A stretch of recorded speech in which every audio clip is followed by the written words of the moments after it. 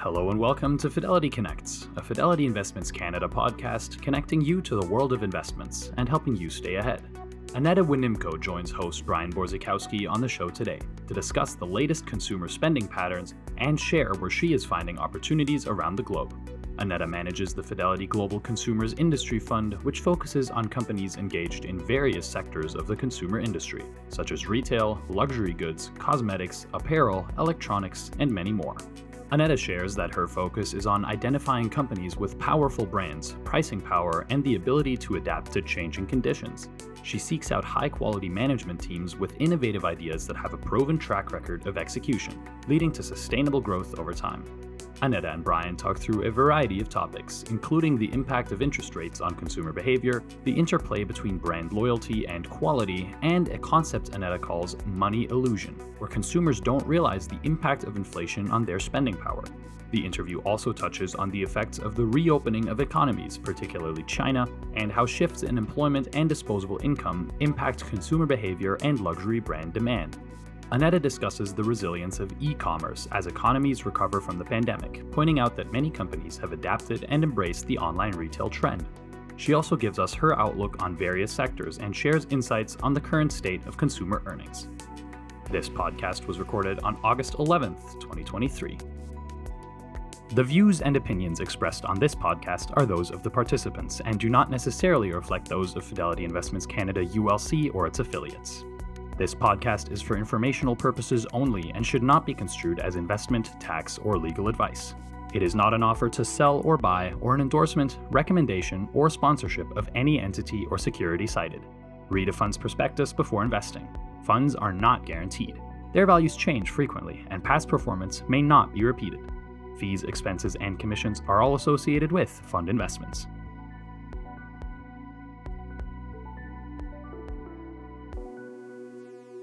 So let's just start off. Give us, just so we have the right context, tell us a bit about yourself, because you have an interesting fund that you have. What are the kinds of companies you cover? And then we'll go from there. Well, I've been with Fidelity first as an analyst and then as a fund manager for more than 2 decades now. The job of looking for high quality, good franchisees has really been a journey where I have kind of learned through finding and talking to different companies how to see the jewels that then become bigger jewels and then continue to pay off over time. Still here at Fidelity and still enjoying it. And the companies that you look at, they're in retail, luxury goods. Maybe just explain a bit about kind of what kinds of companies are these. Well, what I look for is brands. I look for companies with pricing power, and I look for companies which define their own destiny, if you will. So I like to find really a high quality management with good ideas and execution that has been proven through time, and where our research, our channel checks points to the fact that they will continue to do well in the future. So when you look at the fund, you have a collection of companies with powerful brands and brands that have been tested, whether it's COVID or war or inflation. They are very flexible and agile, and they continue to do quite well. Big question, of course, on everyone's minds is consumer spending, or the rate environment. Since the last time we spoke, rates have gone up even more. In the UK, there was just an announcement, I guess last week, that rates have risen again to 5.25%. We're at 5% here, in the States around 5.5%. And so what are you seeing from the increase in rates? Is that putting pressure on consumers? Well, it is definitely putting pressure on consumers, much more so in economies like the UK or Canada, where the mortgage markets are much shorter in duration. The US consumer has seen the impact through car loans or credit card loans, not so much through the mortgage market. And that's why when we look at the housing markets and compare, for example, the housing markets of the UK with the housing market in the US. In the UK, we are seeing house prices declining, house builders stopping to build new houses. The cycle is actually quite painful. While in the US, this is not happening because those who have taken 30-year mortgages, they are just not budging and the interest rates move don't make much difference to their finances. So it really depends on how each of the markets functions. And so how would that translate down into the kind of the companies you cover? Are you finding that, are people still going to stores? Are they still buying goods from the companies that you're looking at? They are, because the disposable incomes have increased. They have increased partially through the subsidies from the government. They have increased because the job market has been very healthy, and many people actually have good jobs, and their disposable income has been quite strong. So as long as the economy continues to keep going, I think people's financial situation is actually quite healthy. You mentioned, the money illusion, not just now, but when you and I had spoke before. What is that? What does that mean for what you're doing? Well, the average consumer thinks in nominal terms. So when you get a 10% wage increase, it feels good. And obviously, it's only after a while when people realize that their spending power has not kept up with the prices. So I think the feel-good factor of wages going up, we have seen that last year, and maybe it has petered out a bit. Now we are seeing the inflation coming off, and obviously the wage pressure will be coming off. But I think it's probably catching up with people that there has been some impact from inflation on their disposable income. But again, coming back to the fact that there are plenty of jobs, and those who want to make more money, they can easily find opportunities. So it really is an environment where the consumer is still in a relatively comfortable situation.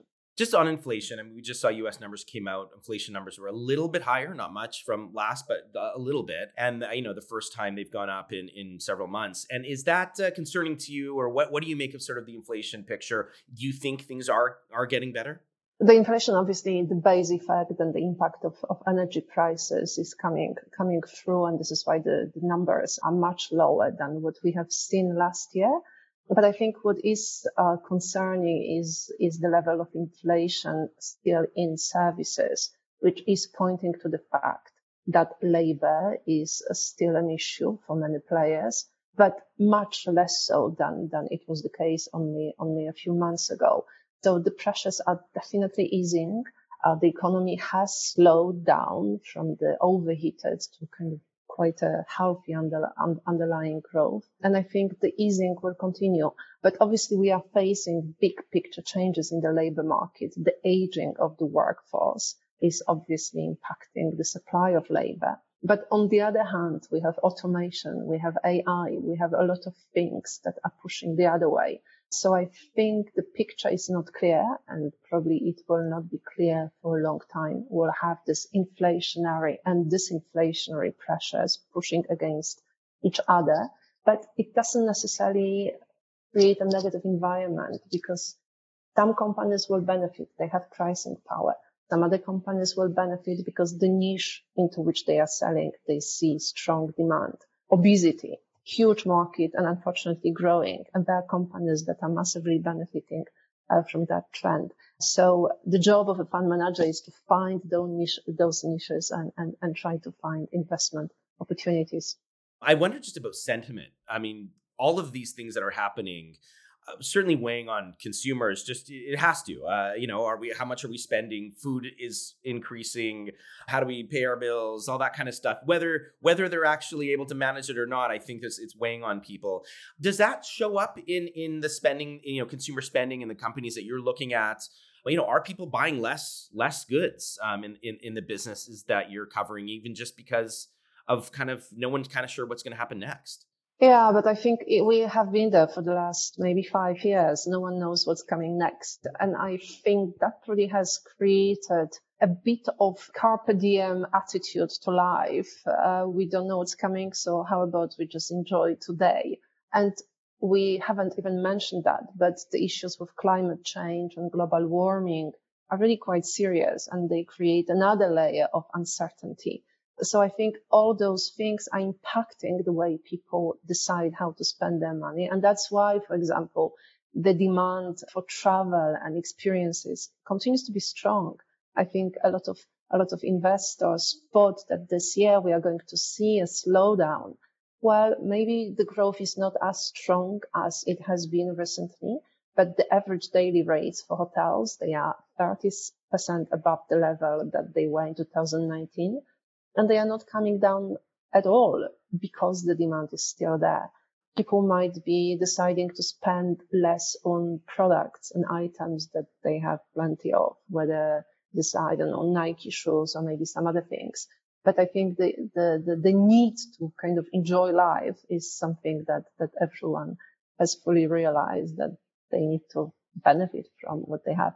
That's interesting. Yeah, definitely. I can feel that in my own life too. So that's a good point. And one of the big things, obviously affecting your sector, China's reopening. Now it has been a bit weaker than people had thought. So what is your take, I guess, on maybe why that is, and what does that mean for the sectors and subsectors that you're looking at? Well, the Chinese consumers were not given anything during COVID. They actually have been under a lot of pressure in terms of the tough policy that has been implemented all over China. And there was very little in terms of subsidies. People got some little handouts in terms of toothpaste and some other daily necessities, but not the subsidies that the US consumer has seen. So as a result, coming out of COVID, the US consumer is coming much worse off because people have lost jobs, they have lost earnings. So even though the economy has opened up, they didn't have the excess income to go and spend. And on top of that, the Chinese economy is actually quite weak. We are seeing that in the imports numbers. China is seeing deflation. We are seeing the property market has been going through quite a big downturn for quite a while now. So there's a lot on the mind of Chinese consumers, and that's why they've been very cautious. They are going out and enjoying travel really more locally than outside of China. And it's all happening in a much more kind of price conscious way. So only when the job market in China improves, around 30% of young people don't have work, and that is not a time where they will go and spend money. So we are seeing a kind of economy going through a very different opening, or economy that has gone through a very different opening to what we have seen in the West.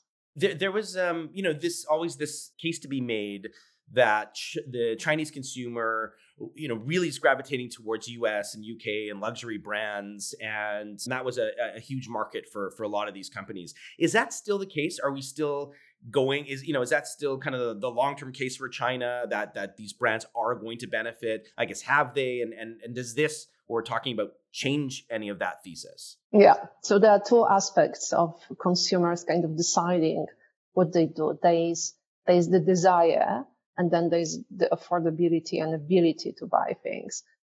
In my opinion, the desire to buy luxury, high-end European brands, Western brands, is very high. It almost has become a cultural phenomenon where you show success by showing off with good taste and products made in Italy or in France. And I don't think that will change.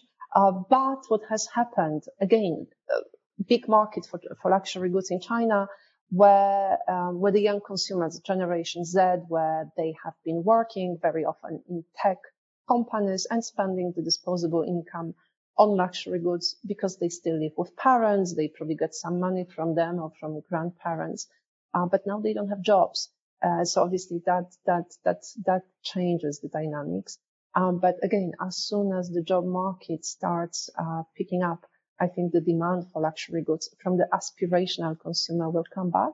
What we have seen come back really strongly is the demand from the very wealthy consumers. And there has been a lot of wealth creation in China. China, in terms of number of millionaires or billionaires, can't kind of compete with the US. And those consumers came back and they are spending. But what we are not seeing is this new aspirational consumer coming and spending because they just can't afford. So let's talk about maybe some of the other trends you're seeing in the space. Post-COVID, a lot of people are coming back to the office. Has that affected what people are buying? What are you sort of seeing there versus maybe what kind of consumer habits we saw during COVID? Well, people are smartening up when they go out, which I think is a good thing. So we are seeing, obviously, there was a massive trend of people buying leisure wear, whether comfortable pants, or shoes. And as one could expect, we are seeing return to more formal wear. In case for men, this is just, it's different. No one is buying the kind of old fashioned suits, but it's much more casual and much more modern. But brands in the luxury space like Zegna or Cucinelli are definitely seeing strong demand for their products. We are seeing in the beauty categories, we have seen very strong demand for skincare during COVID, products like masks and all sorts of self-care products have been very strong. Now coming out, makeup has returned, and there are different trends in makeup, and the consumer is kind of replenishing and buying makeup. In spirits, what we've seen, people have learned to make cocktails, and they have become connoisseurs in terms of the quality of alcohol that they consume. And now when they go out, they go to the bar and they expect the same high quality. So that kind of has remained quite sticky. So we've seen changes that have impacted how consumers behave, but then we see the adjustment to the new environment also play out. Any other trends that you've noticed, in terms of where people are looking, or any other kind of big trends to mention? I think the big trend is really the experiences. People want to experience things. I think we are living in a world where maybe in terms of buying goods, it's less is more, and when people buy things, they think, how long am I going to use that thing? Does it have resale value, and can I get rid of it when I don't want it anymore? So I think there's an element of this premiumization by buying better quality lasting products. And maybe by buying less in volume, people are spending more money on experiences, whether it's going to see the Barbie movie or flying on holiday to Mexico. There are many ways of finding some experiences. What about, e-commerce obviously became huge during COVID and kind of felt like it maybe came into its own. Are you still seeing a strong e-commerce sales from the companies that you cover? How has that maybe evolved post-COVID? Yeah, e-commerce has been on a strong trajectory to gain share from physical retail. We saw a huge boost through COVID, then an adjustment, which has happened last year. And now we see growth again. It's a structural trend. It makes much more sense, especially for things which are kind of daily necessities, where spending half a day to go to a shop to buy something that someone can bring to our doorstep, it just makes sense. And that's why the likes of Amazon's, they had a tough year, but now the comps are easier. The capacity utilization is getting better. And they also have learned that they need to think about costs, and they have to think about return on investment. So we are seeing those companies, actually, the performance of the stocks of the companies picking up as well. And you mentioned before, and maybe we can dig into this a bit, is the brands, the word brands. You look for brands. What's the difference between sort of brands versus just a company, or I've got a store, a retail outlet? What do you mean by brands? Well, I think we are living in a world of branding, whether it's products or services or personal branding. Everyone is a brand these days. But the way I measure brand, whether a company has a brand, I look at the gross margin, I look at what happened to it over time. I look at the ability to grow. I like companies which have been able to grow through the cycle by growing volume, having a little bit of pricing. And another thing which I also analyze when I look at the health of the brand, I look at the investment rate. I look at how much companies are spending on marketing, R&D, and also CapEx. So when I find companies with high gross margin and high returns, and they keep investing in themselves in a way that is also confirmed by our research and surveys, that it's gaining traction with the consumer.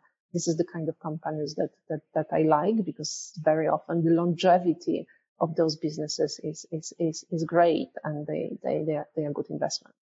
So even though consumers, we live in an age where consumers, I think, are less loyal to brands, or at least that's the idea. You can tell me if I'm wrong here, but they'll switch if they see something better. If there's a company that might be more focused on ESG or something like that. Do you notice? I mean, is brand loyalty still there? Is it harder to maintain those customers, or when you like something, you stick with it? I think there is a lot of noise, and we are all really busy.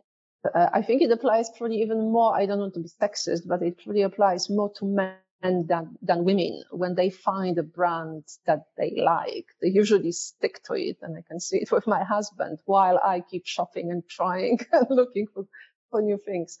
But more seriously, consumers are not loyal to brands. They are loyal to quality. They are loyal to the experience that they get. They are loyal to what those brands stand for. So obviously today, whether the company has proper sourcing in place, whether the company treats employees in the right way, all those things get publicized really quickly, especially if something goes wrong. And I think the brand loyalty is really a function of all those kind of ducks lined up. And I don't think anyone is naive and will buy a brand just because someone tells, people check the brands they hear about out. But I think what they are loyal is kind of good quality of experience of having dealt with that brand in the past. Got a couple of questions that came in. One on just companies. I'll ask you from advisors. Have you noticed companies slanting more toward growth or dividends in the companies you cover? When you have 80% gross margin and you invest in marketing and other things, most of the companies I own actually end up with cash. They generate cash even after paying dividends. So they have very often net cash on the balance sheet. They very often look for bolt-on acquisitions to keep building the portfolios that they have. And when they don't have any better ideas, they do buybacks or they pay dividends. So it really is a balancing act between being able to invest in growth and keep driving this growth and paying the cash back to investors. And, if you want to have a healthy growth, you have to manage it as well. When something is growing at very high rates, it's dangerous because maybe it's happening too fast. Maybe the quality of that growth is going to create an issue down the road. So, smart companies, they are trying to balance both delivering this. One of the companies I have, Cucinelli, calls that the beautiful growth, because that's what he wants. That's what he wants to deliver, not too fast, not too slow, and then generate cash and share that cash with investors. Another question, how do you think consumer confidence is gauged in inflationary environments? Yeah, so that's kind of going back to the point we made about money illusion. You feel good when your salary goes up by 10 or 15%, but then if the cost of living moving faster, it takes time to realize that this is what's happening. And I think when there's inflation in the system, obviously, when we get to inflation levels that Turkey is experiencing, then it is a complete bonanza. But we've moved from very low inflation to inflation which was noticeable. That created a lot of activity. People are thinking, should I buy it now? Maybe it will become more expensive. It kind of makes the consumer move a bit faster and think about how they spend their money a bit more. So I think it kind of creates a bit of dynamism, but I think we all would benefit if the inflation was running at low single digits as opposed to almost double digits. And I think this is where we are today, and hopefully this is where we stay. Just on earnings, we haven't talked about earnings. It's earnings season now in different sectors. What have you noticed from companies that have been reporting in your sector and in your fund? How are earnings coming in? They are coming. The whole market is coming kind of along pretty well with expectations. There are not that many misses on the earnings, but it's all about the outlook. So investors are paying really lots of attention because we have been there for more than a year now. Everyone is expecting the recession and signs of recession. So everyone is examining the conference calls for what are the outlook statements. and many companies do sound cautious, but obviously they are influenced by the same question marks that everyone else is. So everyone prefers to stay cautious. And I think maybe this cautious environment results in earnings actually coming through quite nicely. So again, third quarter, no one is expecting acceleration. People are talking about the US consumer spending, but being more cautious. The high-end aspirational consumer has been cutting on spending. So the demand that was funded by the US government has basically disappeared. Lots of moving parts, but I think the underlying demand is actually quite stable. Based on what you're seeing when, as a fund manager, when you're looking into the fall, but even further into 2024, and do you do anything differently? Are you looking at different kinds of companies that can weather different storms? How do you sort of adjust with all this uncertainty going into next year, if you do? I try to look for companies where I see exciting product pipeline, where I see strong brands, and maybe there was some mismanagement and there's new management that I think can make a huge difference. So you always have opportunities. The fund has around 65 companies. There are different ways to find exposure to different niches, whether it's cosmetics or whether it's spirits, or sportswear, or luxury goods, or EVs. There are many segments of the market where there are structural drivers or there are company-specific drivers that should drive the performance of the companies. So the fund is not really a play just on how the US consumer does. The fund is much more a play how the companies and the management can maneuver through the environment in which we're going to face. Just on the fund itself, there are consumer discretionary funds. There's other retail funds. What maybe makes your fund different? Why should people consider what you're doing? I think what's different is this approach that I've taken, and the fund I have in Canada. It's actually a small fund, but I have a much bigger fund which is based in Luxembourg. And this fund actually changed its name, and it's called Sustainable Consumer Brands, which maybe better reflects the dynamics of the companies that are in the fund. It's all about being able to deliver this sustainable, good quality growth thanks to brands and the pricing power and innovation and excitement that the management and the team running the business can deliver. So it really is a play on that. It's a play on human ingenuity, and obviously to part with money, companies need to be quite creative and convincing, and especially if you want to do it in a way where the consumers come back and are loyal and keep spending. Great. We just have about 30 seconds left. Any last comments to leave us with on a Friday? I always love having this call on a Friday. It's about the things that I think we all kind of can really identify with: luxury, travel, just their experiences. So any last comments to make for the people listening in about this space and where things could go? I think what has made this space in particular much more exciting, there are two things. The social media, which basically allows brands and good ideas to travel really, really fast. And it happens through the grassroots. So when anyone who has a really good idea can come up with a product that sells really well. And at the beginning of that process, we saw lots of little brands benefit from it. But now we are at a stage where the big companies have figured out how to do it. So they are able to launch new products, and they know how to work with social media, and they are able to make them big and profitable really quite quickly. So the return on invested capital in the space of branded goods has been improving, and I think it will continue to improve because the barriers to entry, the knowledge and execution are just getting better. And technology and AI is going to only enhance that.